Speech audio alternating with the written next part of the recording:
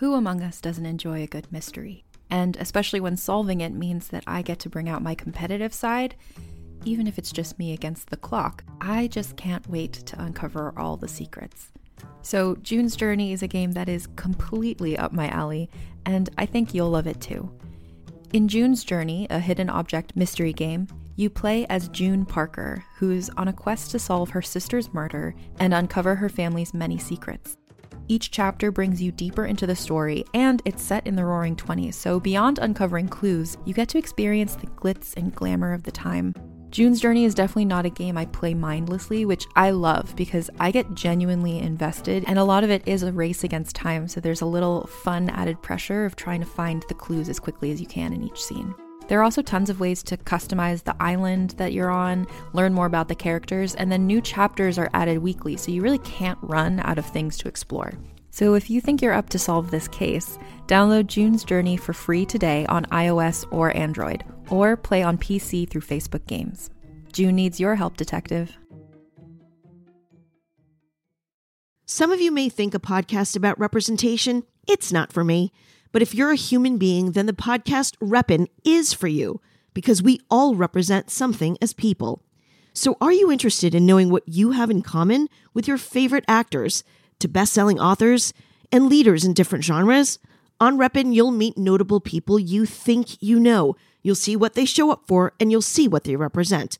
It's an insightful, feel-good show hosted by me, Evelyn. So come and take a listen. Reppin' is available wherever you get your podcasts. I got very drunk this last Christmas, and apparently I just kept going up to her on Christmas Eve in front of her whole family, like they voted for Trump and everything, and just kept going, "Kiss me in front of your family." Oh my gosh. Like, repeatedly. They better see some tongue or else. And then I like sober up the next day. I'm like, walk 5 steps behind. I'm dyking out, you're dyking out. Let's dike out together, see what it's all about. Diking out, diking out, diking out, diking out.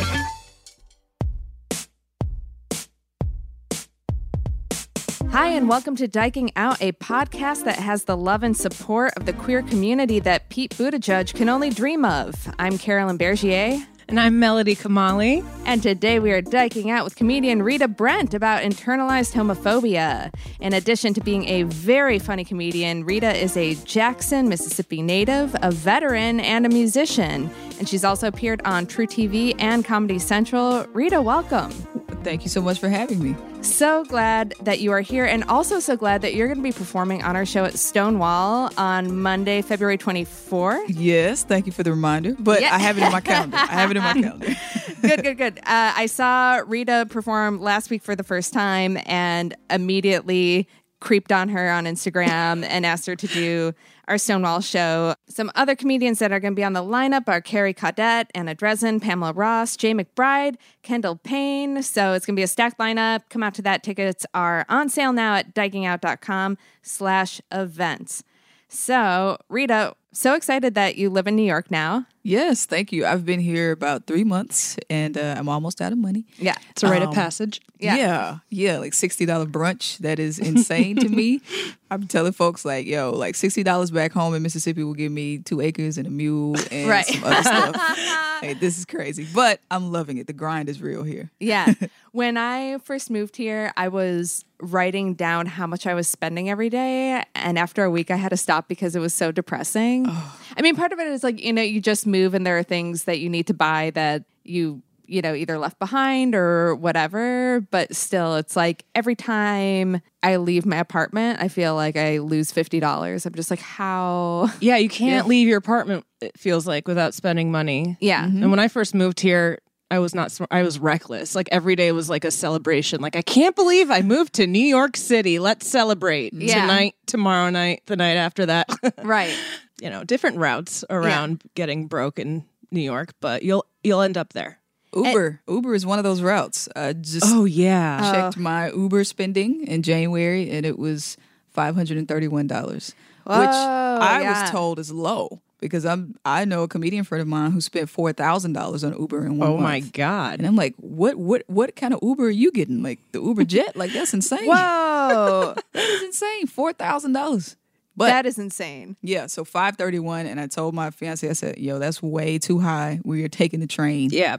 Yeah. That was my New Year's resolution, or one of them, to stop Ubers and Lyfts.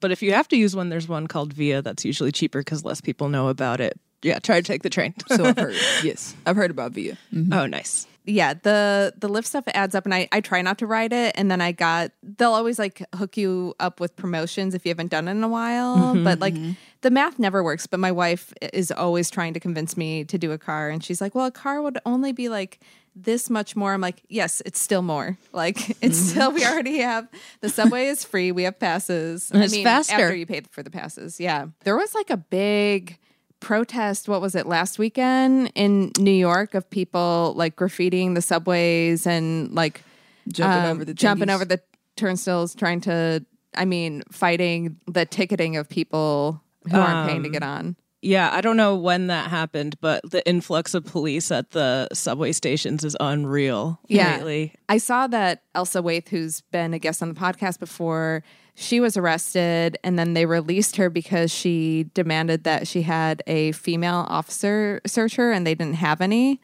on hand, so they just released her. I think they were arresting so many people, but yeah, that's a good tip. But I know that she's gotten a ticket for fare evasion too, and it's nuts. Like, and they're like in plain clothes. Oh, really? Officers that are sneaky. Yeah, Because I still sometimes, like, I forget my card at home and jump the turnstile. Right. There are people around, but they could be officers. Yeah, no, they're definitely plainclothes officers and people who like do not look like they would be officers. Like, you're just like, wait, what? That person? So what do they do? You get arrested or? No, you get a ticket for like $250, and it's like Yikes. people are evading the fare because they can't afford it, and now Yeah. you're slapping them with a $250 ticket. It's just like, Yeah, that's counterproductive. yeah, Like now I'm definitely not going to pay. I'm Right. gonna keep jumping. right. So the priorities of New York City, because I don't think fare evasion really bothers. I've never heard another New Yorker complain about people who jump the fare. You know, it's like if you have the money, good for you. If you don't, like swipe people in. And Until de Blasio fixes the subways and stops like directing all the funding that's supposed to go towards that. I read there's this New York Times article oh, about is that how it works? why. I've been blaming Cuomo for it. Oh, you know what? Maybe it was him. They blame each other. Yeah. New York politics is a whole thing in and of itself. It should stay free until it works. Until I was it works, stuck yeah. at a station for like 40 minutes last night trying to get home. No clue why. Just like, and they tried to announce it, and I never hear words when they Right. make the announcements, right? Only thing you hear is stand clear of the closing doors, please. Other than that, it's just Yeah. like, okay, we're going to this train. And you're like, what? Yeah. Are you What gargling saying? right now? Is that awful. mouthwash? You know, New York, I don't know, like a year ago, they made an effort to be more transparent about why the train was being held. But then it got kind of alarming because it used to just be like the train's delayed because of whatever, a signal failure or something. But now it's like, we're a little bit held right now because there is somebody with a weapon on the train in front of it. And you're like, wait, what? Yeah. Or, you know, there's like suspected terrorism. And you're like, oh, holy like, just tell me we're delayed. Go back to Right. the old stuff. I don't want to Yeah. know. I don't want to be sitting in this car thinking it's going to explode at any point. Right. Yeah. Yeah, the anxiety of living in New York, I would say, is higher than most places. And that was one thing I noticed when I moved here. I'm just noticing people are kind of rude and they bump you when they walk by and don't say anything. And like at home, like, all right, it's time to fight. But like people are walking so fast, you don't have time to catch them and fight them. You know? It's like, yo, who bumped me, bro? Like by the time I turn around, you know, it's like they're lost in the sauce. But Yeah. that's a little different for me. Yeah. The bumping and the rudeness. The rudeness. I don't like it at all. Yeah, we can be pretty rude as a city. Yeah, weren't we just talking about that on the last episode? We're like, are they really friendlier down south, or are they more nosy? But Oh, yeah. The difference between Southerners, I couldn't tell if they're actually nicer, or I think they just like to know people's business. Yeah, like if some older lady shows up on your porch with a sweet potato pie, like she don't want to welcome you to the neighborhood. Like, Yeah. she's trying to see who's in the house. Yeah. You know, Yeah. she's sniffing looking around. around over your shoulder. Yeah. Yeah. It's covert things happening in the South. Yeah. Masked as hospitality. Yeah. I did remember when I went to my parents' new neighborhood when they moved down there and was driving around, and just anybody who was outside would wave to you, and that was a new thing for me. Oh yeah, my parents are down like right at the bottom of South Carolina now, like close to Savannah. Everybody waves when you're driving down the street. I'm not used to that. I grew up Everybody in Connecticut. speaks, everybody says hello. Yep. Yeah, like it's a thing. Being a courteous human, speaking to other people. Mind blowing. Yeah, yeah. Right. You know, if you are racking up a big lift bill, I think that just means you're doing a lot of spots, a lot of comedy spots. It's good, right? Hey. But you're spending the money you're making. Yeah. Well, yeah, like I've if made you make 10 it. Yeah, if you make it. That's another new thing probably in New York that you haven't experienced is that most shows don't pay. Don't worry, Stonewall does, but Yeah, that most was a shows- surprise to me. The no pay, and I thought, okay, well, I want to get the exposure, and then once I did get offered pay, it was like, hey, the pay is $10 and a drink, Yeah. and I was like, hey, bro, you missing a zero? He's like, no, it's $10 and a drink. Yeah. I'm like, oh my god, how you Yeah. supposed to survive like this? Yeah. So I just travel. Yeah. I travel and perform. Right. Yeah. That's what you have to do. Yeah, you have to get out of the city to make money. I'll go back to Chicago for a week and make more money in that week than I had my first year here. Yeah. Even on bar shows there, they pay you like a good amount. Yeah. I think the most I ever made was maybe my first year doing stand up, and I went back to Buffalo and did a show, and because like so many people from my high school came out, the door was so high and they knew that I brought them all out, so they just gave me the majority of the door. Nice. And I was like, wow. Yeah. I need to be doing shows in Buffalo all the time. I go to Tempting. Buffalo a lot, but I don't like performing there because all of my high school comes out. Oh God, no. Yeah. I still haven't done comedy in Connecticut for Yeah. that reason. Yeah, the whole state. Just to cover my bases. Yeah. No people from high school. I know Please. I know comedy in Connecticut is a thing, but for some reason I'm like, Yeah, I'm from the Hartford area and that's where the scene is, I think. yeah, all the clubs and everything. Yeah. Yeah. I'll be there soon in Oh, yeah? Connecticut at the Mohegan Sun Casino. Yeah, that's Oh, hell that's a yeah. big one. Yeah, performing with Cedric the Entertainer. So I'll Oh, that's sweet. get some time there. So, Wow. So maybe you guys can let me know how I should prepare to perform in Connecticut. Yeah, what are some tips? Connecticut, well, that's a whole different room, and that's going to be fun. Like, it's okay. not going to be like a snobby kind of room in West Hartford, Connecticut. Like, Yeah. people come out who like comedy, I think, to that room. Yeah. And I looked up your comedy and was watching it, and I think you're good to go. Thank like, you. you got the jokes for that room. Cool. Yeah. Cool. Yeah, they'll like you. Cool. Cool advice, Mel. Yeah. Be thanks. yourself. Yep. That's excellent advice, though. Yeah, I gotta You know, remember. that's probably something I need to hear because anywhere I go, I'm like, ooh, who should I be now? Yeah. And that's What one will thing they I'm think? learning. Like Yeah. trying here is that I can't forget who I am and try too hard to adjust to the style here in New York because I Yeah. see myself doing that sometimes. Like, well, maybe I need to write like that, or maybe I need to have content like that. And I'm like, well, that's not who made me who I am, and that's not how I got here in the first place. So Yeah. be yourself and stay true to yourself. Yeah. Yeah, and then because then you'll just start to blend in and get less and less noticeable. Yeah. Some of the things that you talked about in your comedy when I saw you last week, Melody and I saw you last week, And we just kept looking at each other and nodding. and being like, yes. Yes, next guest. A new queer on the comedy scene. Let's bring her in. You talk a lot in your set about your past in the military. And that was something that I was like, oh my God, our listeners are going to love because we have a lot of listeners who are veterans or active duty and in different countries too, like in Canada. I know we have people serving. And that kind of, I think, between that and growing up in Mississippi leads us into our topic for today, which is the very fun internalized homophobia. Yay! So fun. You know, it's a topic that we've had people write in about before with questions or talking about their own struggles with that. And I used to think like, oh, you know, that's never been a thing for me. And then realizing that it is. And part of internalized homophobia is sometimes you don't realize that you're doing it. Yeah. That's the thing. That's the point. Well, I think the idea of something being internalized is that it's just conditioning over the years, and you don't realize it until somebody calls it out. Yeah. And so that's what I've tried to do as a Mississippian, a place where LGBTQ are discriminated against, not very welcome. We had that case where the cake maker wouldn't bake a cake for the gay couple. Yeah. A church didn't want a gay couple to get married there. We have those kind of landmark cases, and things like that you're taught religiously. You just internalize them, and you think they're right. You never question them until it's somebody close to you, that is dealing with a thing. And then you have to choose between, okay, well, am I going to trust my religion, or am I going to trust this person that I know? Yeah. So that's what's been happening with me and people in my life. It's like, okay, I know this is what the Bible says. I know about the heaven and hell and abomination, but this is Rita. Yeah. Do I think Rita's going to hell?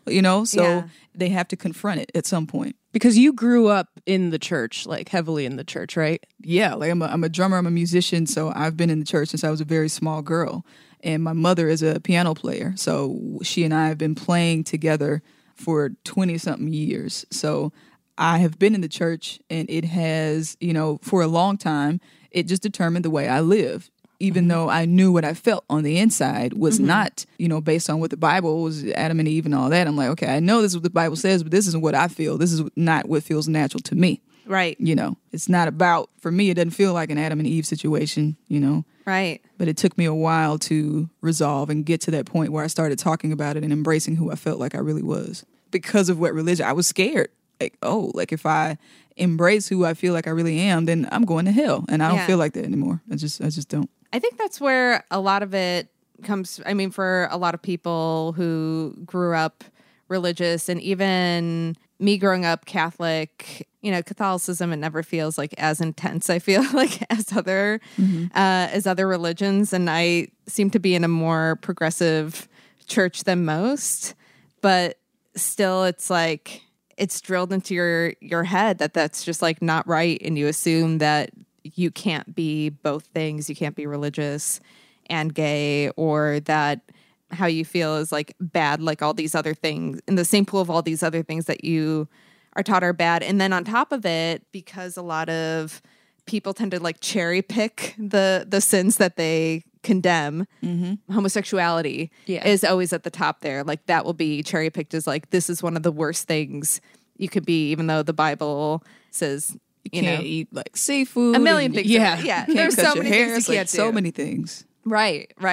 I feel like Orthodox and Hasidic Jewish people are the only people I'm cool with being homophobic, because I'm like, they're following all the rules. They're they're keeping the hair on their temples run. They're not eating the foods. Right. Any religious extreme, it's like, fine. Right. I'm like, well, if you're going to follow all those things, I guess it makes sense, but then if you're the people in the US who seem to be breaking a lot of the rules and just picking the ones that don't agree with them. Yes. Yeah. Hypocrisy, I think, is one of like the strongest American traits we have. Absolutely. Absolutely. I didn't grow up with religion, so this is all, very interesting for me to hear. I am, I guess, blessed that I didn't have that like discrimination from my family, because they like are from Iran and they fled in a revolution. There was a revolution that made like Islam mandatory, and it like was very Islamic extremism. So the way they reacted to religion was just like, we're against it because it ruined our country. So I was interested in religion. Like, how people rebel against their religion if they're super, strict in their upbringing with it. My way of rebelling was like, I'm going to read the Bible and I'm going to read the Quran, and religion's cool, mom. Like, such a different angle to it. Yeah. Before you came out, were there people in your life? Like, I remember I was very drawn to gay people I knew before I came out, but then I was at the same time, I would say kind of butch phobic, but it was because I was scared because I knew that there was something about butch women that appealed to me. Like I felt like, oh, we have something in common and that scares me. So I'm going to, act like I'm not one of them. See, I was butch. Like I dressed like a boy all throughout high school. I used to try to make my voice deeper. Yeah. And so I was the one who was dealing with people being afraid of me. You know? Yeah. Like I walk into a bathroom and women are like, what are you doing in here? You're not supposed to be in here. Stuff like that. Yeah. But my struggle was not necessarily approving of homosexual marriages. I thought it was odd. And I'm like, how, like balance wise, role wise, how does that work? Yeah. I thought it was like, that's not how things are supposed to be. It's supposed to be man and woman. Yeah. Men do this role, women do that role. Yeah. And so before... If there's no man, who's going to be emotionally cut off in the relationship, right? Yeah, right. Or just from the strength standpoint, like, well, what's going to happen if me and this woman walking down the street and somebody tries to attack us? Oh, sure. I thought, you need a man. And so before I embraced, and while I was married to a man, that's when I realized, okay, well, it's possible for this not to be natural, because it didn't feel natural to me being married to a man. So it wasn't until I married a man that I started being open to the idea of, women being married to women and men being married to men, because it's a feeling that it's a personal thing. It's not determined by what the Bible or whatever traditional standards say should be. Was your husband kind of onto you? Like, did he know something was up or that? Well, I had a conversation with him when we started dating, because so many people knew already. He was like the first man that I did everything with. Virginity, lost my virginity. Before him, I was just fooling around with women until I met him. And then I looked at him as like my savior. I'm like, oh, okay, this is the man God has sent me to make me normal. Oh. And so I felt like he was my knight in shining armor. I'm like, okay, this is what I've been praying for, because I didn't want to be gay because I thought it was wrong. And so when he came along... Every guy thinks that they can be for a lesbian. Oh, that's true. That's right. Woman. Yeah, they're like, savior. I'll be the one. Yeah, and so when he came along, I was like, okay, well, this is it. Now I'm saved. I'm going to go to heaven. And so I told him that I had experiences with women, Now, I did not tell him they had been for my entire life. I didn't say that. I just said I had experiences with women. Like, maybe it was a phase. Yeah. But actually, he was the experiment, like... Right. Yeah. You know what I'm saying? Like, he was the first guy that I had done everything. Everything was new, you know? Giving head, sex. Yeah. All that shit was new for me, Then got into the marriage, and I really was like, oh, shit, this is a big mistake, Because really, I kind of felt like he was like a Christmas toy. You know how you get a Christmas toy and you like it for a couple months and then you kick it under the bed and you don't care about it anymore. That's kind of how it turned out, because I was so intrigued with this idea of being with a man because I had never been with one. And then a few months into it, I was like, oh, I don't like this at all. Like, I want to go back to women. So I cheated with a woman. Oh, okay. Mm-hmm. And is that what ended the marriage? Yeah, pretty much. Yeah. That'll do it. Yeah. Yeah. He wasn't like, you want to do a threesome? No, he was like, no, I don't want to do this anymore. Yeah. It's like, stop being a quitter. But no, I cheated on him with a woman because I wasn't supposed to be with him in the first place. Right. So yeah. How old were you when that happened? 26, 27. And were you in the military then? Yes, he and I met in the military. Right. I met him in the military. And in the military, from my understanding from people I know who have served, that there is a lot of pressure to be married among people serving. Is that something that you felt? Possibly. Well, because the benefits are so good. Because the benefits. Yeah, that's why. Yeah, the benefits are so good. You get all these different allowances and stipends once you are married. So financially, it's a business decision. Yeah. Yeah.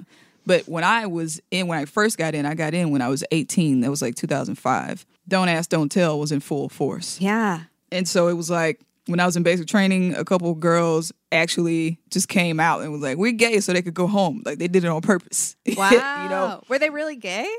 I don't know.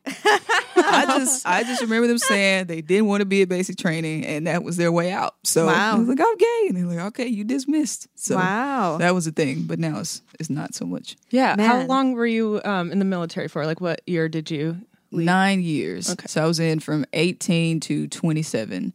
And that's right around the time, me and my ex-husband started having issues. And we were in the same unit on top of that. And so I was like, yeah, this is not going to work. We're not going to be able to get divorced and still be in the same unit. So, Oh, yeah. It's awkward. Man. very awkward. It's crazy that, I mean, between like living in Mississippi, growing up in the church, and then being in the military, it's like all the odds were working against you for like embracing life as a queer person. Yeah, you are a true lesbian to have made it through all those tests. Right. And I had to hide it while I was in basic training. So, Right. because I didn't want to get kicked out. Right. But there were women trying to holler at me at basic training. And I was like, no, I like penis. I was lying, but I didn't want to Right. I didn't want to get kicked out. So Oh, I had to man. lie all throughout basic training. And one day I remember my drill sergeant just asked me out of the blue, did I like women? It was it was so random. And I was like, Wow. no, of course not. And it turns out later he was trying to holler too. But I had to keep that under wraps for so long. But I also had to think about this don't ask, don't tell thing. Like this idea that if someone was open about their sexuality, that it would somehow compromise military missions. I Right. think that's what it was. You Yeah. know, like, please don't say you're gay or we won't be able to take the terrorists down. And I'm like, what? That shouldn't be a thing. Well, I feel like that's what leads to like a lot of internalized homophobia. Like even once you're out, like I know for me, sometimes I get uncomfortable when my wife makes it clear that we're two gay women when we're somewhere, especially in front of people who are doing their jobs. And I have this weird rule with her. I'm like, you can't kiss me in front of people who are doing their jobs because I'm either afraid they're just gonna like screw us over somehow, or Oh, if they're like handling your food. yeah, just like anything like that. I'm like, I don't want people to know. But it is this thing of like thinking that me just being who I am and my wife and I doing things that every married couple does are gonna make people uncomfortable, and then that's gonna mess up their day. And I'm so afraid of that. And it's So something unfair. Yeah. that sucks. And- But I know what you're talking about. Yeah, My and girlfriend's always trying to make out on the subway. Yeah. Or like not make out, but she's very affectionate, very big on PDA. Yeah. So is yours mine. too? Yeah. Yeah. Oh my God. And I'm just like looking at everyone else on the train and like they look strong, they look strong, they look strong. Please, I mean, you we can don't fight know together, who's but- gonna be triggered.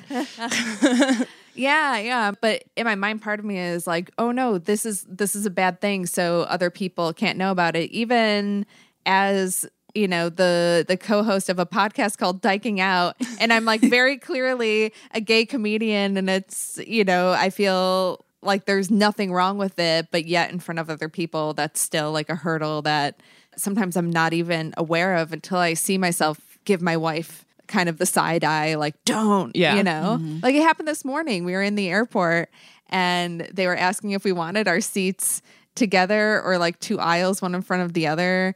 And she's like, I love you a lot. But I'm like, why are you saying you love me in front of this man? He can't know you love me. And she's like, lots of people can love each other. Calm down. Oh man.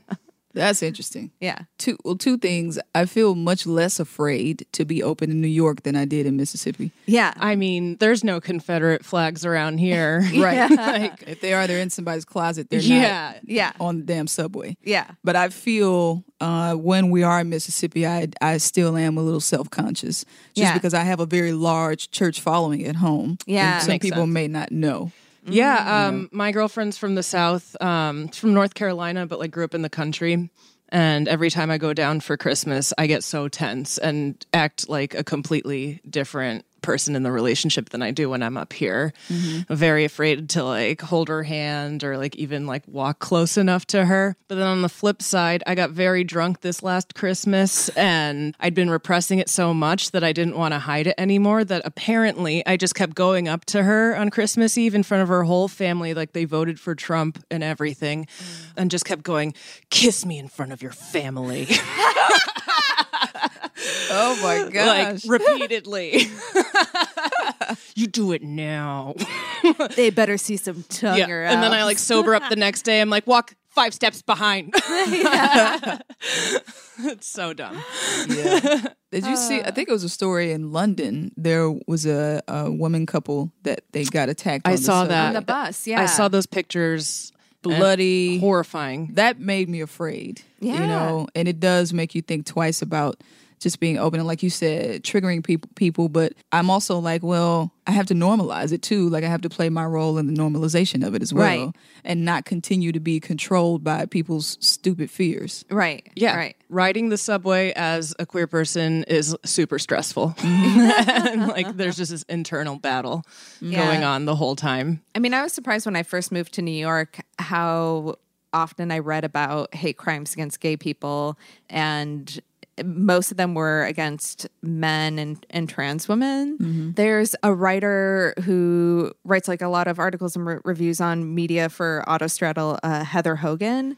She's more on the butch side, but not in a way that you would pick her out of a crowd in Brooklyn and be like, there's a lesbian, you know? And somebody said, like, I want to punch your dyke face to her, like, on the street the other day, just like in Brooklyn. And she was just like going about her business, and like somebody used that word with her, and it's like, Yeah. Jesus. That's what we've learned, I guess, over the last 3 years. Right. That people are getting more emboldened, and they're definitely out there. Right. And in the South, they're more, you know, overt about it. But here, it's very covert until someone's triggered, and then now they feel free to increasingly, like more and more lately. How was that with like politics in Mississippi too? Because I know religion plays a lot into like the conservative atmosphere, but then I feel like politics is a whole other level. Yeah, they're kind of parallel, because we have like the religious freedom bill. It's like the religious freedom in some kind of act where the governor made it legal for churches to basically discriminate against gay people. So they go hand in hand in Mississippi. you know. Right. Politics is used to reinforce the discrimination. Yeah. Yeah, and they use religion as an excuse. Like this idea that if it's against my religion, then I can deny you service. Yeah. You know, being gay is not a protected class in Mississippi. You can Yeah. get fired for it. It is Sure. not a protected class. So they go hand in hand. I mean, Yeah. it's pretty sick. Even if you, again, are, you know, you're comfortable with your identity and you know who you are and you're proud of that, it's still hard to fight subconsciously when laws are saying like, oh, you're a fireable offense just for being yourself. Like, Yep. that's crazy. And like to overcome all of that. And I'll be honest, you know, in certain rooms when I'm doing comedy, Yeah. I was just going to ask about that. I'm thinking twice. Yeah, Like, I mean, black rooms are harder to do gay material in. My girlfriend used to go up a lot at this club on the south side of Chicago called Jokes and Notes, and it was like her home club. She really came up there, and she was closeted when she started, and then she came out as bi, and then she slowly was like, oh no, I'm a lesbian, did more and more jokes about it, and the club owner was just like, hey, if you want to keep going up at this club, you have to cut all the gay material out. Wow. Like, you just can't even do it. Wow.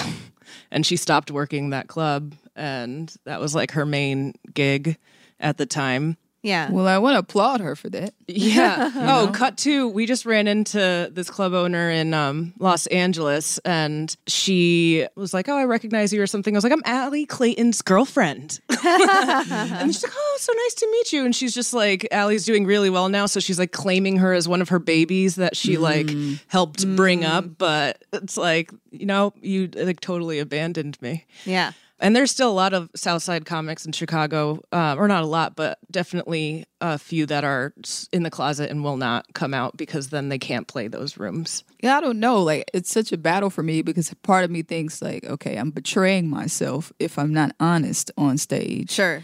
But also the idea of reading the room, you know, because in certain rooms I'll do church jokes. Yeah. In certain rooms I'll do racial and political jokes. So it really just varies. You know, if I get into a room and I kind of feel like, okay, my gay material won't work in here, maybe it's just that. Or am I looking too deeply into it? Yeah. You know, my battle is like, should I just do it because the material is a part of who I am? It's my identity. It's my real life experiences, which is what you talk about in comedy. Right. Or should I just read the room and figure out when and when not to do quote unquote gay material? Right. I don't know. It's a battle for me. Yeah.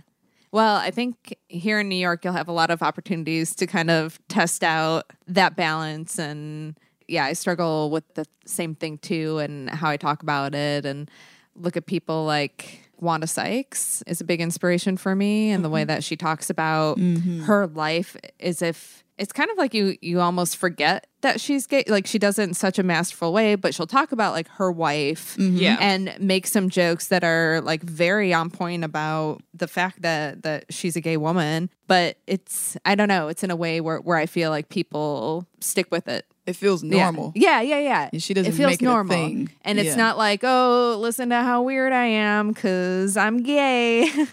And a lot of my jokes are like that. Yeah, you just have to find a balance, Yeah. I guess. At this point, like, there's also the other side of it in Brooklyn where it's like, it feels like everyone's gay and they're just like, oh, another gay comic. It's just like, I know.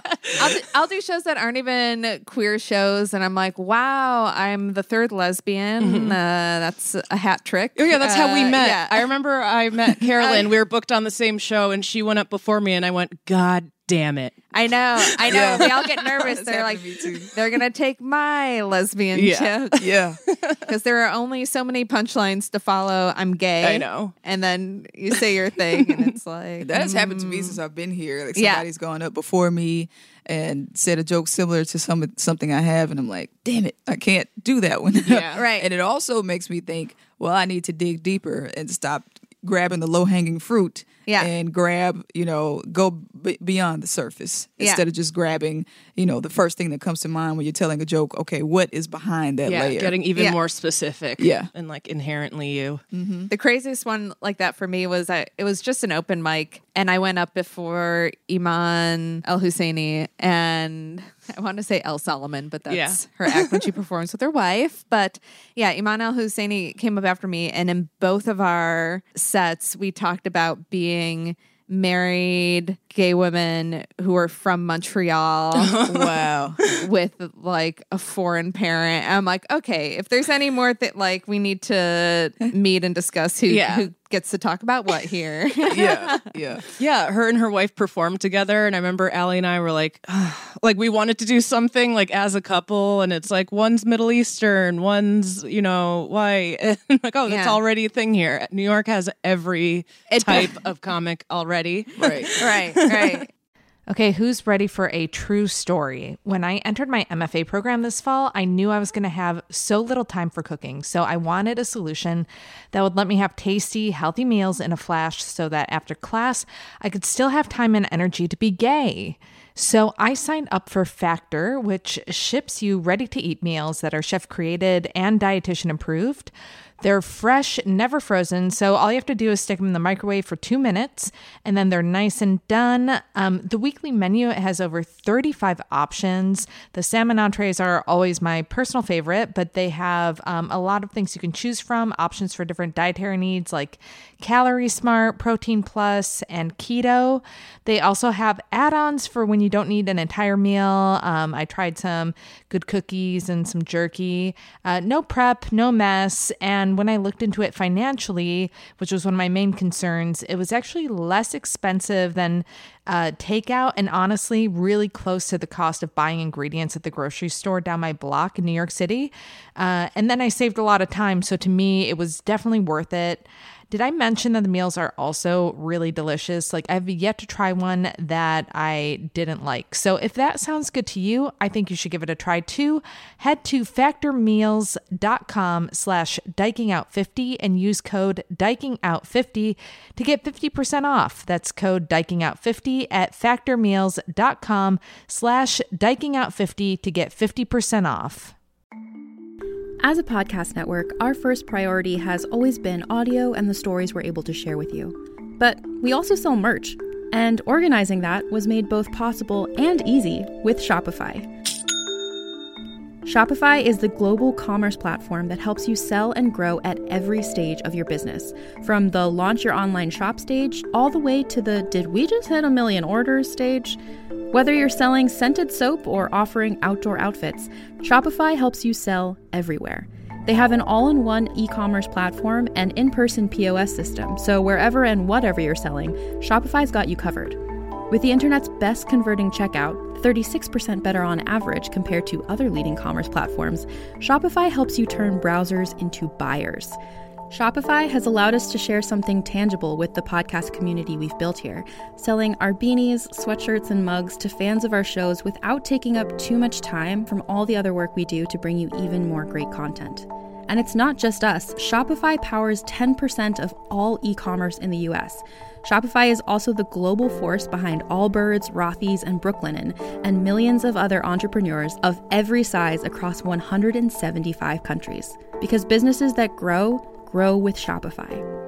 Sign up for a $1 per month trial period at shopify.com/realm, all lowercase. Go to shopify.com/REALM now to grow your business, no matter what stage you're in. Shopify.com/realm.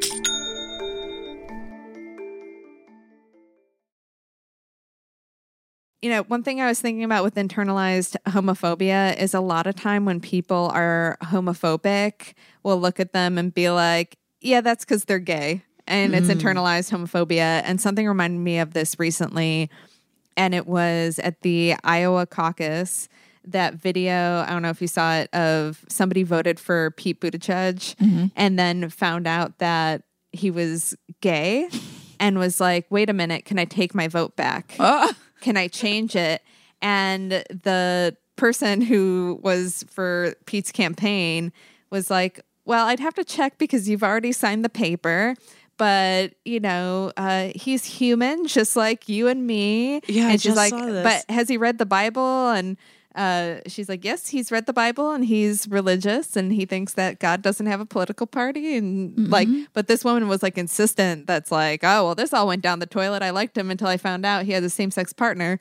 Now this woman looks like she looks pretty butch. Yeah, she is a card. She is a card-carrying dyke. Like looks, but it's also kind of that Midwestern old woman. You know, they all have a certain white women. Yeah, they're sturdy aesthetic. women. Yeah. They look like they like to sit on logs, and I don't know.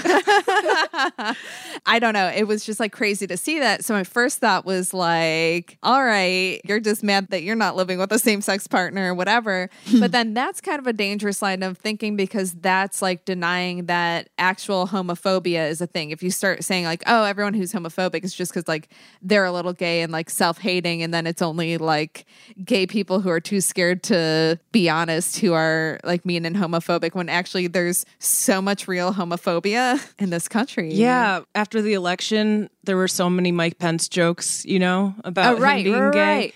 And I used to have material about it. Yeah. And I haven't done any like kind of internalized homophobia jokes because I got absolutely chewed out by a trans comic in Chicago who was like, you're perpetuating nonsense. Like, stop doing that. You're not helping the community, blah, blah, blah. But I do think he's gay. So I'm like afraid to go there with comedy, at least. Yeah, it's something I didn't think much about until I started hearing people call it out. And I'm like, oh, that is kind of a problem to like deny like the real homophobia that exists and just act like it's the calls coming from inside the house every time. Yeah. You know? I think it's probably a mixture of both, though. Sure. Like, sometimes people are projecting and they're not dealing with feelings. Right. You know, and so the response to that is just to be angry and violent. And instead of dealing with how you feel, you want to take it out on somebody who has the boldness to live a life, you know, that's true to them. So especially if you're religious, because a lot of the thinking is like, sure, people have homosexual feelings, but that doesn't mean you can act on them because like God doesn't want you to act on them, and that's a sin and that's bad. So don't do that. So a lot of the people who are condemning it are people who have had those feelings and have had to shut them down. So yes, it is a really real thing, but at the same time, that's like a broad stroke to paint people with. It's just hard when they look like they've been driving a Subaru their whole life. Oh, man. Lived in a Subaru. Like that. She had quite the haircut. Yeah. Also, I don't know. I know I've talked about this before, and I'm not a Mayor Pete supporter. I don't think he should be president if it comes to it. I'll obviously vote for him, but man, people hate him. Like, people are so mean. Gay people hate him. Gay people hate him so much. And like, really, why? I just saw there's a group that's gays against Buttigieg. So many. I think it's scarier as a gay person now to come out as a Buttigieg supporter than it is to come out as gay, honestly. Yeah. Like, Billy Eichner had a tweet that was just like pretty benign. That's like, hey, you don't have to like the guy or want to vote for him or support his policies to admit that there's something that's pretty big and like important about the fact that we had a gay man perform so well in the Iowa caucus. And It's historic. And then people were just like, check yourself. He's like, a privileged man, blah, blah, blah. And he passes for straight. I'm like, okay, now like we're hating on him because he passes for straight. Like, well, he was in the army too, and he had to stay in the closet for so long. So he had a lot of internalized homophobia as well that he's like actively undoing. I listened to this long interview with him in the New York Times, like the Daily. Sure. And people are criticizing him for like not kissing his husband on the mouth. Oh my God. And I'm like, okay, sorry, like not everybody, like I get it. I get that he's like, hey, it's pretty big and bold enough that I'm here as like this out gay man running for president and bring my husband around to every campaign event. I don't have to be slipping him tongue or like passionately kissing him. Meanwhile, Joe Biden's just Frenching his granddaughter. You guys see that? Oh God. This is his family on the mouth. So much more hate for Buttigieg. I don't know. I mean, it's hard to please certain people. I just feel like for some folks, nothing will ever be enough. Sure. If he kisses the man on the mouth, the next thing's gonna be like, why you didn't grab his ass? Like it's right. It's gonna be something. You can't satisfy everybody. I think that there's a lot of like valid criticism, but also not in a way that you have to be like, Pete Buttigieg is a Republican or like he's the worst. I'm like, oof, is he? Because there are a lot of people right now who feel like the worst and he's not one of them. Again, not my choice, but he's moderate. So is Obama, Yeah. Like, I don't know. Yeah. It's dangerous to do that, to like end up turning people against your best interests, you know what I'm saying? Because once you start getting that narrative out there, then the other side is going to pick it up. And then it gives them steam. So I'm like, sometimes you just have to have conversations off of the damn internet. Yes. So, so you don't disrupt your whole bottom line. Yeah. It's just not beneficial. It's not productive to be doing that stuff, criticizing him like that. And then you're going to wonder why the current president gets voted in again. Because, you picked everybody else apart unnecessarily. Man, I'm terrified. It's been consuming when I was like thinking of things to talk about up top on the episode. I'm like, what's been going on in the gay world? I'm like, I don't know. I've just been reading the news compulsively and like being afraid. I know this is a dumb question. Not dumb, but just silly. Did you ever watch The L Word? Okay. So that's not a dumb question. Not dumb, but it's just like, it's a corny question. I just watched it today. For the first time? Not for the first time. My current beauty is obsessed with The L Word. And so when we met, she put me on it and we binge watched it for a while and then I kind of lost interest. Sure. And then just yesterday, she's like, oh, The L Word is on Showtime. It's a new season and all that. So we started watching it again today. Interesting. Where are you at in it? Some lady is a politician and she just signed her daughter up for public school and had that wonderful speech. So you're on Gen Oh, Q. you're on the reboot. The new, yeah. Oh, sorry. Yeah, I meant the old one, but you were like We binging watched that too. Yeah. So basically, I was curious if you had seen the character Tasha and her storyline. She was the police officer? I kind of remember. It's vague, though. Okay. Vaguely remember her. Why do you ask? I just wanted to know if you had connected with her in any way.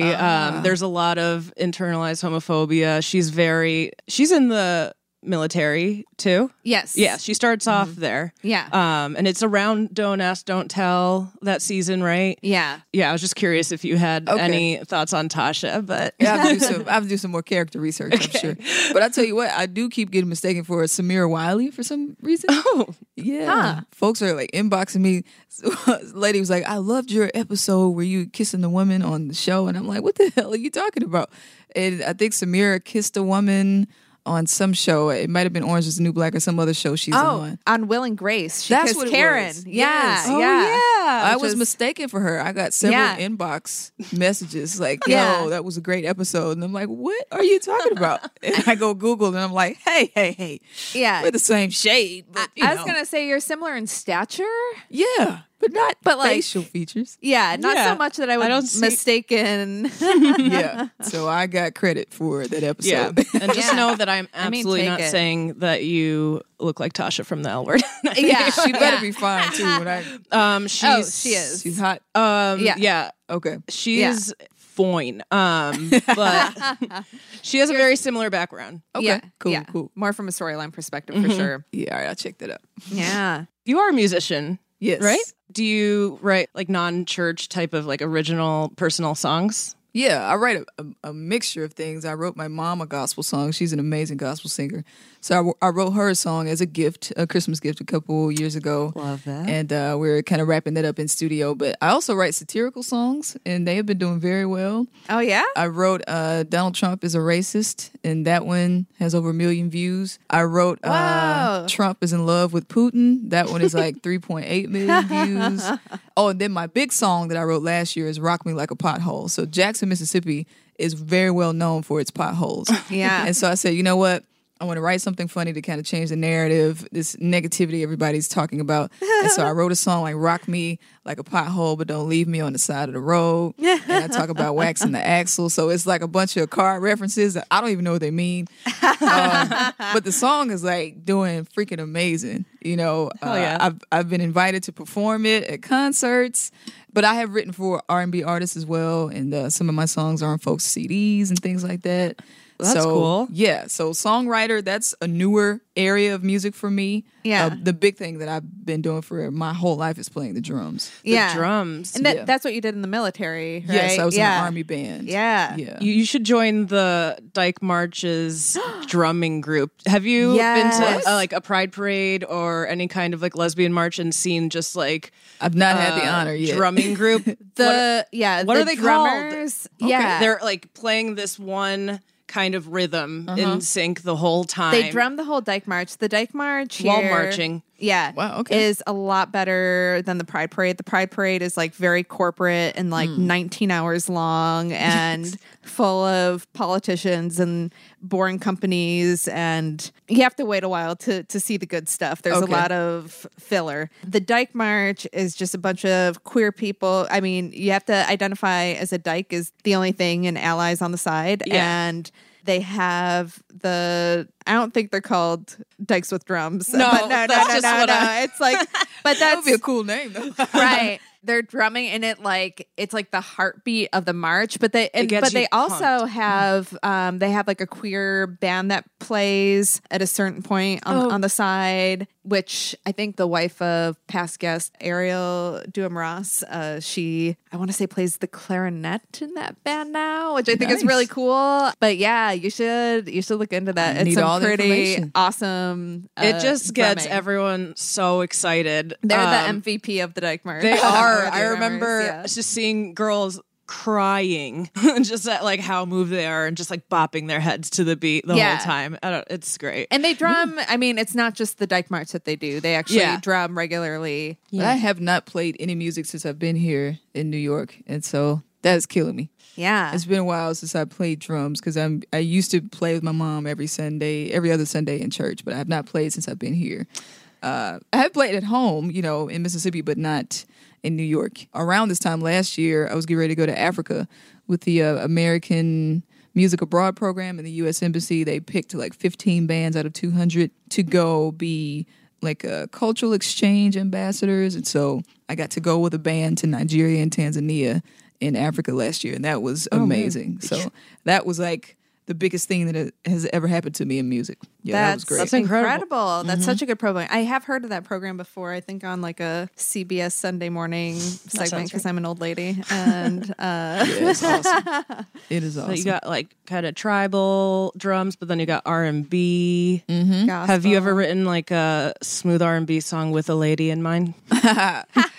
Well, I will be pretty soon. Yeah, I've Melody written needs new songs for her Sexy Times playlist. playlist. Yeah. It's getting old.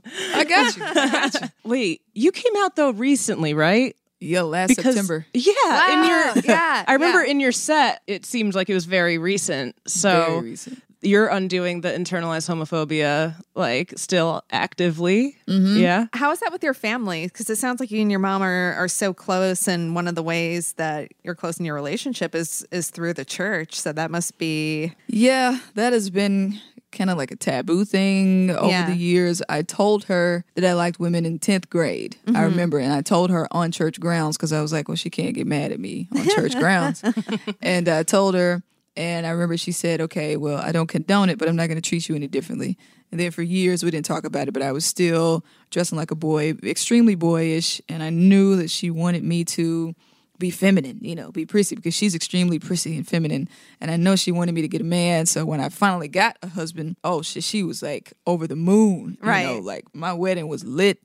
I came in on a horse. he could have been missing 5 teeth, and she would have been like, yeah. Yeah. But it did help because he was gorgeous, So Yeah. she's like, oh yeah, you got a good man. Yeah. And at the wedding, it was like most of the guests were hers. Like the way it was something. It was Yeah. for her. Yeah. Yeah. And when we got divorced, she was crushed.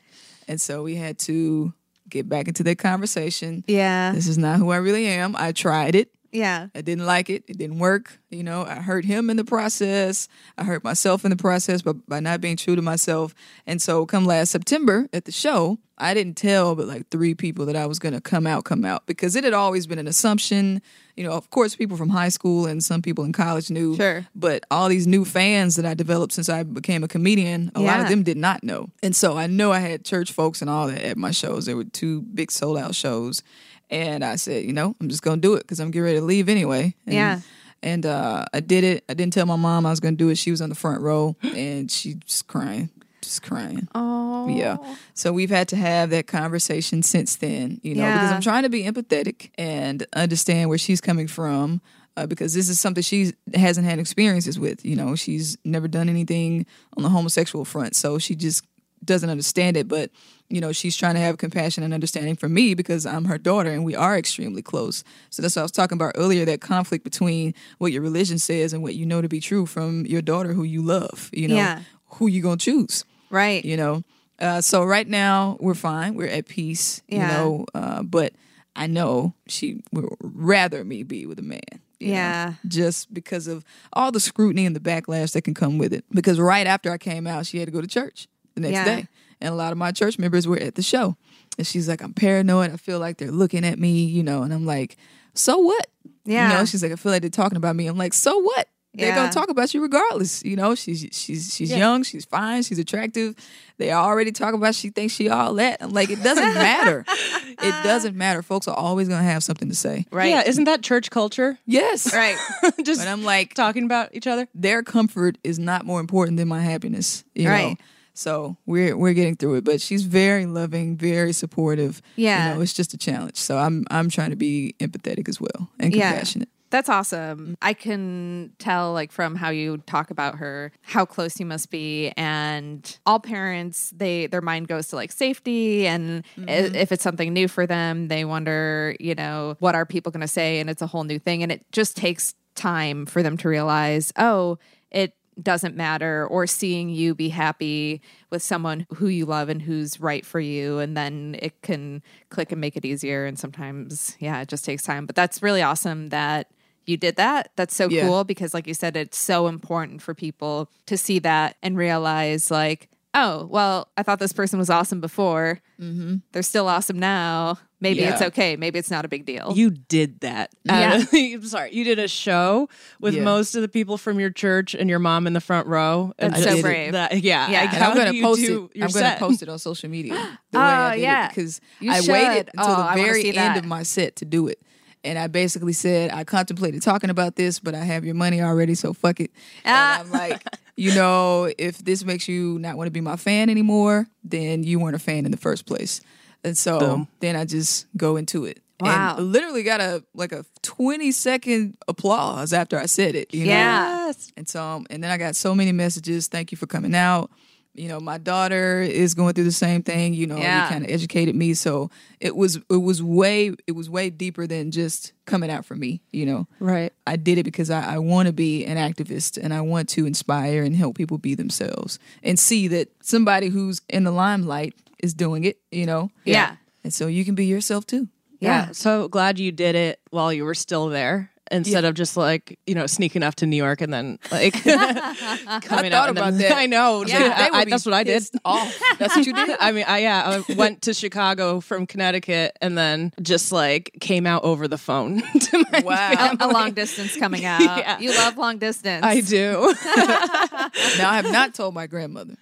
Oh, But- yeah. I wasn't allowed to tell my grandma. Yeah. That was the one person I wasn't allowed to come out to. Isn't that funny? Because I feel like me too, like, felt very brave and like, I don't care if everyone knows, except I'm not going to talk directly to I grandma don't want about to it. make their heart stop, you know? Right. Like that's the thing that I'm being told is going to make her blood pressure rise. And Yeah. That's, you don't want to have a stroke. I'm it's- like, well, don't put that on me. Yeah. I don't want that. But it's not true. That's what they told my wife about her dad. They're like, he has a bad heart. You can't tell him. And he's very Catholic and, you know, lives in Peru. So the culture there is more conservative about homosexuality. And he was amazing about it. And he was probably better about it than all the people telling her not to tell her dad. Like, he was like, yeah, I kind of knew. And it's so great for, like, she feels like she can be honest and it brought them closer. It's not always like that.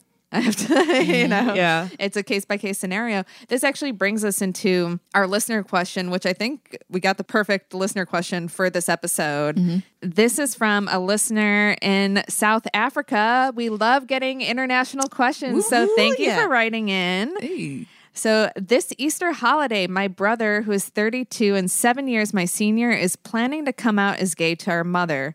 My question is, as my brother is planning on coming out, do I join him? I, too, happen to be a raging homosexual, the resident lesbian. So do we have a joint coming out? I've been ready to come out for years because this heterosexual cosplay is draining. Oh, we know. A little backstory. My aunt a few years back had a relationship with a woman. My mother, being a stereotypical church lady, did not handle it well. When I say she did not handle it well, I mean she was in tears, crying, praying loudly, asking God why for weeks. While her prayers were answered, the aunt broke up with that woman and it was never discussed since. So, having such an overly dramatic mother, do we tag team coming out? My mother has 3 children. 2 are gay. I'm not sure how she would handle that. We're lucky to be born in one of the few African countries that doesn't have anti-LGBTQ laws, and we're ready to live our uncensored, loud, queer lives. I love that. I say do it jointly. Yeah. Jointly, yeah. Me too. I It'll- agree. That'll be better than to shoot the gun once and then wait and be like, oh, it's You're another just- bullet. Yeah. Right. Dragging out the Right. saga, you know? Yeah. And for the support, you know, to support each other. you Yeah. know, in the moment. I think it'll be best to just do it. Yeah, because I think if you staggered it, then when you did it after the fact, she'd be like, "Is this just because of your brother?" Or you know, she yeah. might not think it's. Whereas if you both do it at the same time, then she might have to accept the reality that people are gay.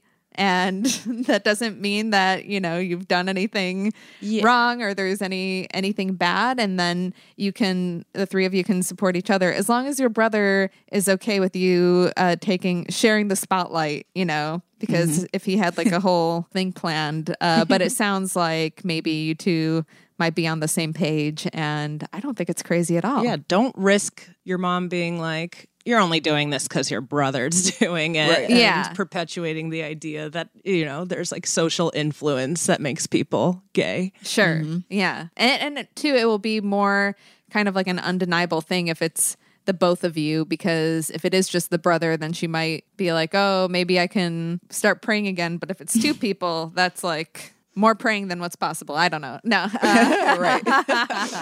Well, good luck But- to that listener. Yeah. Yeah. Yeah. I think it'll be fine. Let us know how it went down. Please. And maybe your mom can listen to Dyking Out and know it's okay. She can listen to this episode. This is a good one. Yeah, for that. This is a good one. You can still have a great relationship. Your kids are going to be they're going to flourish. They'll be better than before. Maybe they'll move to New York. Who knows? Thank you for writing in. If you have a question, you can email us at dykingout@gmail.com. And if you are our patron on Patreon, your question jumps to the front of the line. Rita, thank you so much for being here and sharing all of that. I'm sure our listeners are going to hard relate to a lot of this. Well, I appreciate the invite, and I love talking through things. Yeah. Because sometimes stuff just stays in my head. I may write it down, but it is wonderful to, be around a community. Yeah. I think the queer community here is really, really embracing me. And it's wonderful because I've not always had that support in Mississippi. So thank you for having me. You'll have that here. And where can people find you on all the social media? I can't wait to look up these satire songs. Yeah, I'll tag you at Rita Brent Comedy on Facebook, Instagram, and Twitter. I'm the least active on Twitter. I'm the most active on Instagram and Facebook. So Rita Brent Comedy. That's RITABRENT Comedy. And if you live in Connecticut, I will be there in March. If you go on my page, it'll have my schedule, Rita Brent Live. But I'll be there in March. I think it's the 14th with Cedric the Entertainer and JJ Williamson, who is also an amazing comedian from Mississippi. But have a lot of shows coming up in New York. So if you follow me, you can see my latest schedule with all the dates on there. Amazing. Yes. Thank you so much. And Melody, where can people find you? On the social medias at Melody Kamali. It was my New Year's resolution also to become more active on social media. I'm also just shit at Twitter, but I really need to finally embrace social media and churn out that content. So help me get started, guys. And if you no TikTok for you? someone laughed in my face because I was like, how do I get my username to not be 50 numbers? I'm like, I am trying to figure out TikTok right now. I would love to TikTok. I went to school for video production. No, I'm not TikToking. I have enough to deal with. We're too old. Yeah. Oh, no, with the music, it's another thing to occupy my attention. I know. It's a very, I feel like TikToking is a specific skill set, but there are people who are blowing up on TikTok. That's true. Yeah. Yeah. I'm just trying to get on Twitter. Like baby steps. But yeah, if you want to see me live, I'll be at the Bella House March 26th in Brooklyn, and probably, honestly, loitering at the next Dyking Out. Yes, please do. Please do. I have a new album I wanted to mention. Oh, wow. Yeah. Sip on This Tea is my latest comedy album. It has all the material about me coming out and my ex-husband and the divorce and all that stuff. So amazing. Yeah, you can get it on Vimeo, Spotify, Tidal, Apple Music, iTunes. So Vimeo is the actual video, and then everything else is a music digital platform. So Sip with 2 P's, Sip on This Tea is out now. Amazing. Yes. And if you go to the episode notes for that, I will make sure that we link to it so it's easy for you citizens to find it. And you can follow me at TGI Carolyn, but more importantly, or equal importance, follow at Dyking Out on Twitter, Instagram, Facebook. Not TikTok yet, but it's still only February. Maybe we'll do it 2020 is the year of TikTok. Hey. Right? Yep. Well, with that, thank you for Dyking Out, and Dyke out and maybe TikTok with us next week. Bye. Bye. Bye.